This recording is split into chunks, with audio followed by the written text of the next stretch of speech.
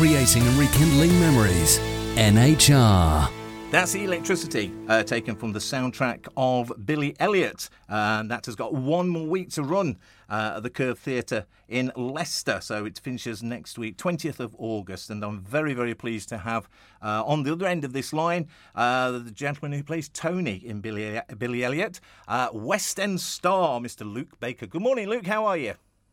I'm great, thank you. How are you? Not too bad at all. Thank you so much for agreeing to have a chat with us about Billy Elliot. So let's find out a little bit about you before we get on to the Billy Elliot musical. How old were you when you knew that you wanted to act? I think I actually came to it quite late. I was about 16, 17 when I sort of thought about it a bit more seriously. I did my first youth production when I was 15, and then it sort of grew every year. I never really grew up doing any acting or anything, but then once I did one or two shows, I was like, I'm quite good at this, and I enjoyed it so much. And then one thing led to another, and I just fell in love with it really. So how did the big break come then? Where and how did it all really kick off for you? Well, I went down to London to train in musical theatre when I was 19, and then I sort of worked my way up from the bottom, really, being like a dancer in the ensemble, and then covering, like understudying all the leading roles in shows. And I think my first major job was Harry Hill wrote a musical about the X Factor called I Can't Sing. And it went at the Palladium we were meant to do a year, and it went on for about 10 weeks. So it was a bit of a flop, but it was really, really funny and really good. And I understudied the leading actor in that. So that was sort of like my big first, break really. And then after that finished, How the World Works in Mysterious Ways, I ended up getting some really good jobs off the back of that. Like I went and played Link Larkin in Hairspray in Ireland, and then I was in Sunny Afternoon, American Idiot, Footloose UK tour.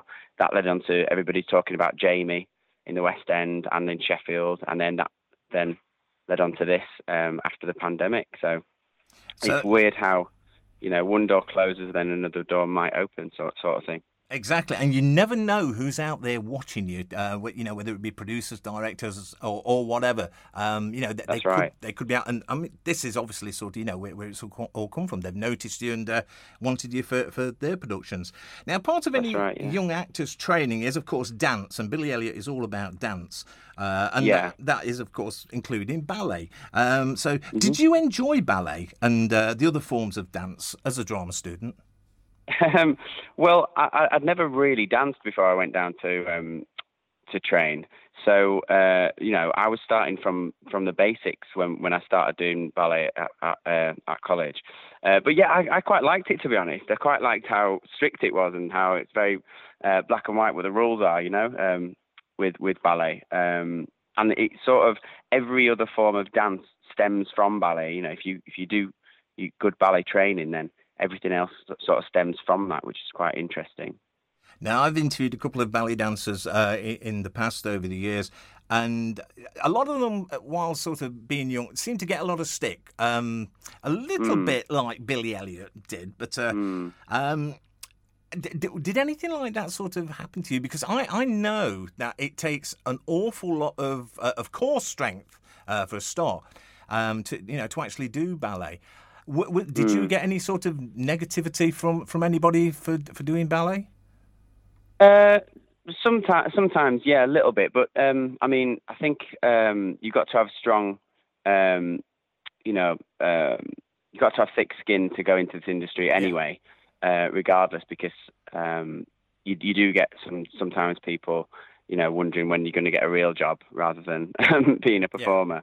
But I think you have to be quite strong-minded and know that it is what you want to do, and have a thick skin. And any negative comments is usually a deflection from the person giving it, I think. So I don't really take too much notice of it, to be honest.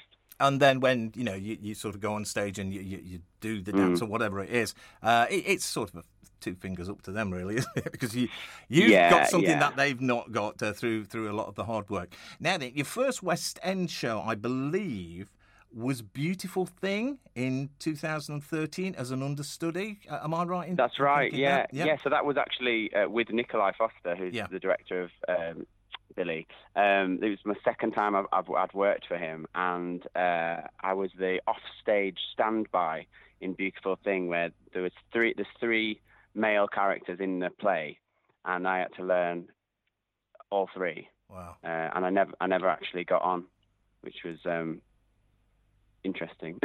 So I was with the show for about 3 months, and then I never performed in it. So I had to learn 3 roles and never did it. So it's a lot of hard work being understudy, and I suppose as well with being an understudy, I can only imagine it being quite nerve-wracking but exciting at the same time, because you never know when you're going to get called upon, because you obviously don't get that much notice, do you, as an understudy? No, I mean, quite often you might just get told that morning. You might get a call from the company manager just saying, by the way, you're on today, and you might be asked to come in slightly early to run over a few things with the rest of the cast or for yourself. But it's exciting, and as long as you've done the work, it's really, really a lot of fun, because you get to do this thing that like I say, sometimes you don't actually get to do it. Thankfully, pretty much every time I've understudied, I've got on. So it's quite good. It's quite rewarding, but it's not for everyone, I've got to say. With understudy work as well, as you said, you understudied 3 people, three different roles in that. You must have an amazing memory for sort of learning lines, and I mean, I suppose it's bad enough learning one particular role, but then 3 or maybe 4. I mean, how can you train yourself to actually learn lines? How do you do it? Well, it's just rehearsal and repetition. So, like, I think in other languages, the word rehearsal is translated as like repetition in French and Italian. It's pretty much, that's what it means. So you go over it so many times, and you also have to make a reason for whatever the line is, so and usually it's a conversation. So as long as you know what is being said to you, I sort of learn it in chunks of little sections, and then once that section's done, you're on to the next section. And because if you think about it in one massive play, it's going to be quite daunting to learn that. But if you break it up into lots and lots of little things, it's a lot easier to learn that way. But I would say just rehearsal. Like if you're going to do a monologue or anything like that, or it's just repetition and rehearsal. But I mean, it's definitely something that I think actors get good at, learning lines rather than, I can't remember people's names in my own life. I can't remember normal things like a shopping list but I can remember a whole play or 3 roles in a play or anything like that. So it's interesting how people's brains work like that. I suppose as well, it's like sort of exercising any part of your body. You've got to build that muscle up until sort of it's at such a stage that it just works so well. And I imagine that's the same with your brain. It's all muscle memory. That's right. Yeah. I mean, the more you do anything, the more you lift weights, you're going to be better at that. And the more you, look at scripts and learn lines and, develop characters, you're just going to get better at it. That's how I've sort of done in my career. I just, go over things, hundreds and hundreds of times. And then it's so in your mouth and in your mind and in your body that your decisions of how you're going to play that line then you can play with that, in the rehearsal room and on stage. You're not worried about the lines in such way. So that's quite a useful way to do it. I mean, I worked with a guy who he said I won't leave a room on the day I get the script. I won't leave the room until I know it. I was like, what, in one day? He was like, yeah, in one day. I'll try and learn the whole script in one day. And I was like, wow. And he said, I won't leave the room until I've done it. But he's from a TV background where he has to learn lines so quick. So he said that's just his method. It's a good job he's not. Yeah, it's a good job he's not doing War and Peace or something like that, isn't it? Otherwise, he'd be in that room for goodness how long. So. I think it's when it's like little sections, like. But yeah. You think after 22 years of doing this, I might be getting better at it, but nah, it don't work anyway. Let's talk about Billy. Doing all right. Let's talk about Billy Elliot. You play Tony, who's Billy's big brother, of course. Tell us a little bit about Tony. Who is he? What's he like? Yeah, so Tony's a miner. He's like pretty much everyone in this community. He's a young man who I don't think has really dealt with the fact that his mum's died, and he's living with his dad, his younger brother Billy, and his grandma who's got dementia in a sort of a tiny little 2 up, 2 down house in Easington where the mine was. And yeah, I think he's quite passionate. He's quite outspoken. He really sort of like takes charge within the play. You see the span of a year within the play, and you really see him sort of address the weakness that he thinks that his dad is not sort of stepping up in the way that Tony maybe expects him to, just probably because he's just a bit broken from the fact that his wife's died, and the pit's potentially going to close, and so we see Tony in his mind stepping up and taking charge. And it's interesting actually because a few people say, "Oh, it's you're playing the baddie again," and I'm like, "Oh, I'm not sure Tony's the baddie. He's got some issues he's not dealt with, and he's dealing with them in a not particularly right way. But I wouldn't say he's like the baddie." And I'm not sure there is a baddie. Yeah, he's very passionate about what he believes in as well. Yeah. I think that for anybody who's not seen the play and the musical or the film, there's a section in it, and I'm not going to give too much away. There's a section in it where him and his dad, there's a little bit of an altercation there, and it's all to do with the sort of passionate belief that Tony has, which slightly sort of varies to what his dad believes, but no way is Tony a baddie. I mean, not in the same way as was it Dean in Everybody's Talking About Jamie? Yeah, he wasn't. He was a bit of a nasty piece of work. He was indeed, wasn't he? So misguided, misinformed. I would like to say, but he was. He sort of took a bit of pleasure in. Slightly sadistic. Yeah. Yeah, just, he would turn up at the opportune moment and really bring this a nice vibe, should I say, to not quite a nice vibe. Really, sort of. The director said to me in when we were doing Jamie, he just said, every time you come on, I want you to change the air, and then sort of it kills this air and it sort of makes everything a bit colder.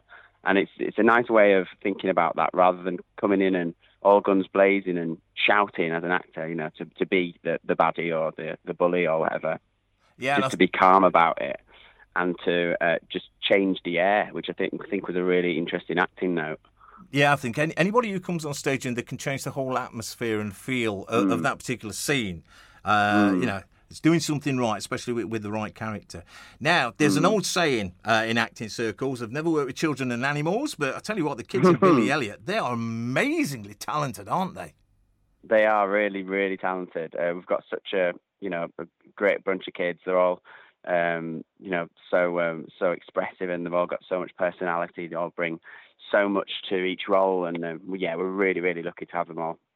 And you see what I was thinking because this was the first time that I've seen Billy Elliot, and only the second time I've actually been to the Curve, but the first time I've seen a production by the Curve there. And I sat there thinking, if they can do this standard at that age, and I think most of them are around about 10 or 11-year-old range, I think, aren't they?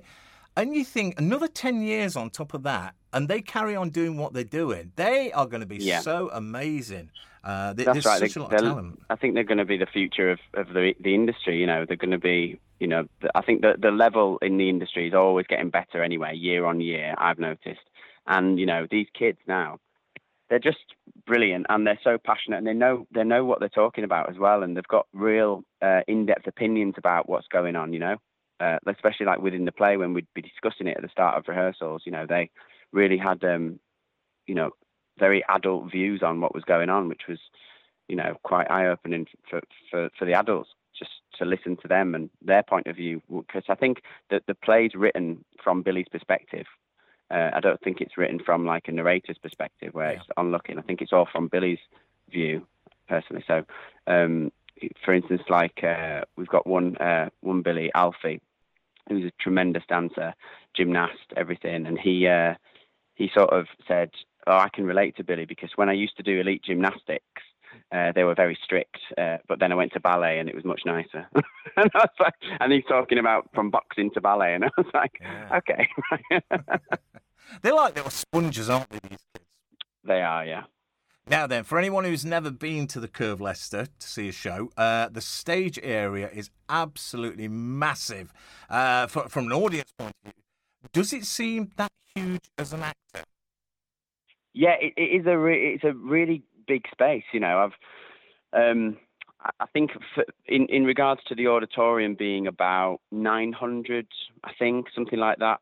The stage is massive compared to other 900 seaters.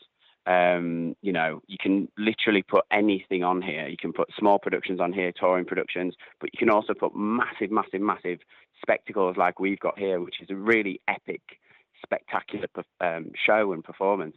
And it's quite nice as an actor. And I always think when we were watching them do the tech rehearsals, when we were adding the lighting and sound, I thought, God, if I wasn't in this, I'd really want to watch this, because it's just such an amazing visual show, yeah.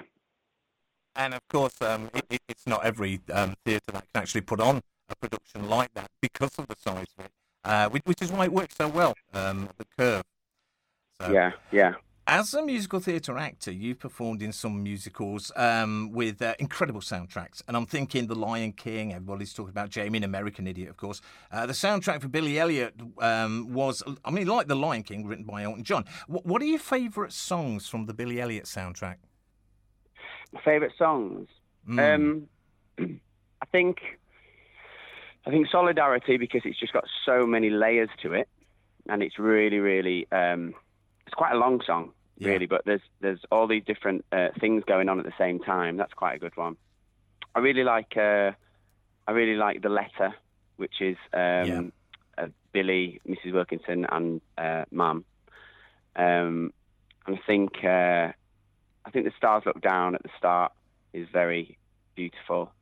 They're all great. Electricity is obviously, it could be a standalone hit on its own, couldn't it? So, to have Elton John write the score of something, who better, really? He's so, and it's like he's, taken so many influences from the 80s as well in some of the songs. It's really lovely to listen to, and our musical director has sort of reorchestrated some bits, George Dyer, and it just sounds spectacular now. Like, he's added soundscapes, he's added all these things, and it sounds brilliant now. With The Stars Look Down, it's so evocative with the minors and the lights and everything. And as I say, I've got the soundtrack. I've listened to the soundtrack many times. And when you see it performed as a full musical, and you discover sort of where those songs fit in and what's happening at that time, it really does bring the music to life, and as I say, it's so emotional at times. The Letter, just take The Letter. You can listen to that on CD, and you can get certain bits from it. But when you see it performed on stage between Billy and his dead mum, wow, it just really hits home, doesn't it? The whole sort of emotional aspect of the song. That's right. Yeah. And I think The Stars Look Down was taken, like the idea of that song was because the play of Billy Elliot was based around a play or a poem called The Stars Look Down, which was around based about the mining community and all that kind of thing. Going forward, Luke, Billy's on at the Curve in Leicester until the 20th of August next week. So what's next for you? Well, I'm having a baby in January, so I'm going to concentrate on that for a start. Oh, congratulations. Thank you. So that's sort of like my life there. I do all sorts. We'll see what happens next with Billy, whether it has another life afterwards. But really, I'm back to auditioning, back to looking for the next job, and ticking over till then, really. But I mean, it's been such a joy being here, doing this show, that I'm not really thinking too far ahead, to be honest. So, well, I mean, I'll do another little plug. I'm in Apple TV series called Masters of the Air, which is going to come out soon, and that's Austin Butler, who's just played Elvis. That's his new series. So it's really star-studded, and that's the third part of Band of Brothers. So Steven Spielberg and Tom Hanks were the executive producers, and Kari Fukunaga, who is the director of James Bond, was the director of that. So I was a very, very, very tiny little role in that. So that's coming out soon, and then I did a little bit in the new Andor series, which is a new Star Wars 3-parter on Disney+. This was all during the pandemic, so I was very lucky to get these 2 jobs then, but they're not out yet, so I guess you could say they're next. Brilliant. So when can we see these? Is there a release date for them yet? There's a release date for Andor, which is in September, and then I'm not sure about the World War II series yet, Masters of the Air, but that's going to be, hopefully that'll be amazing, and I hope I haven't been cut from my scenes as well. So if I'm watching it and if you don't see me, then you're waiting for yourself to come up and then nothing. That's right.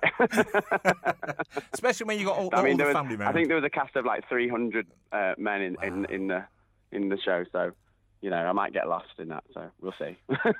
Just before we let you go, say looking into the future with I don't know, some sort of magic wand, if you could have any role at all or any part in any musical to be offered to you, what would be your ideal role and musical? Or even play. Doesn't need to be a musical. Do you know what?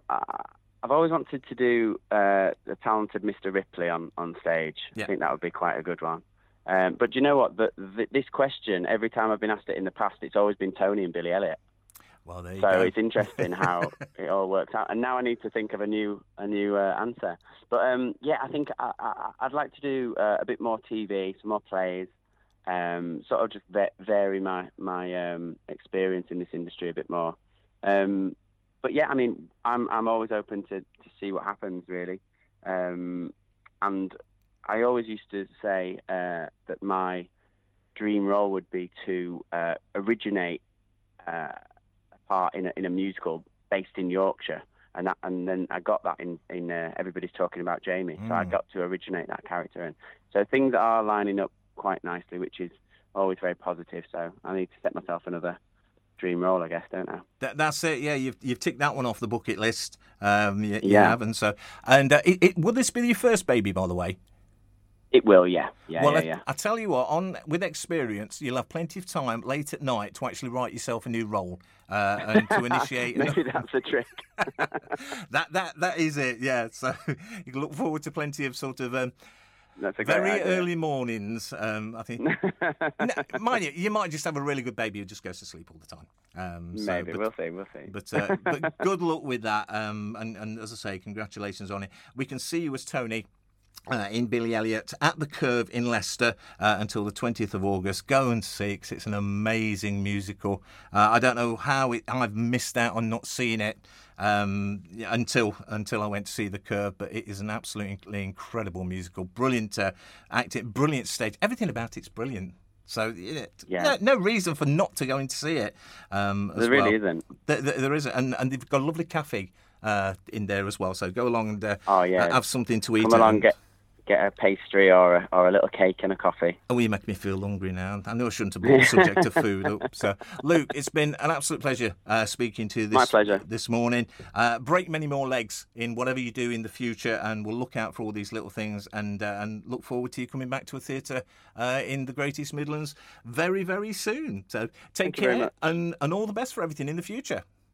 And you. Take care. Take care. Bye-bye. Did you know that Nottingham Hospital Radio is a registered charity?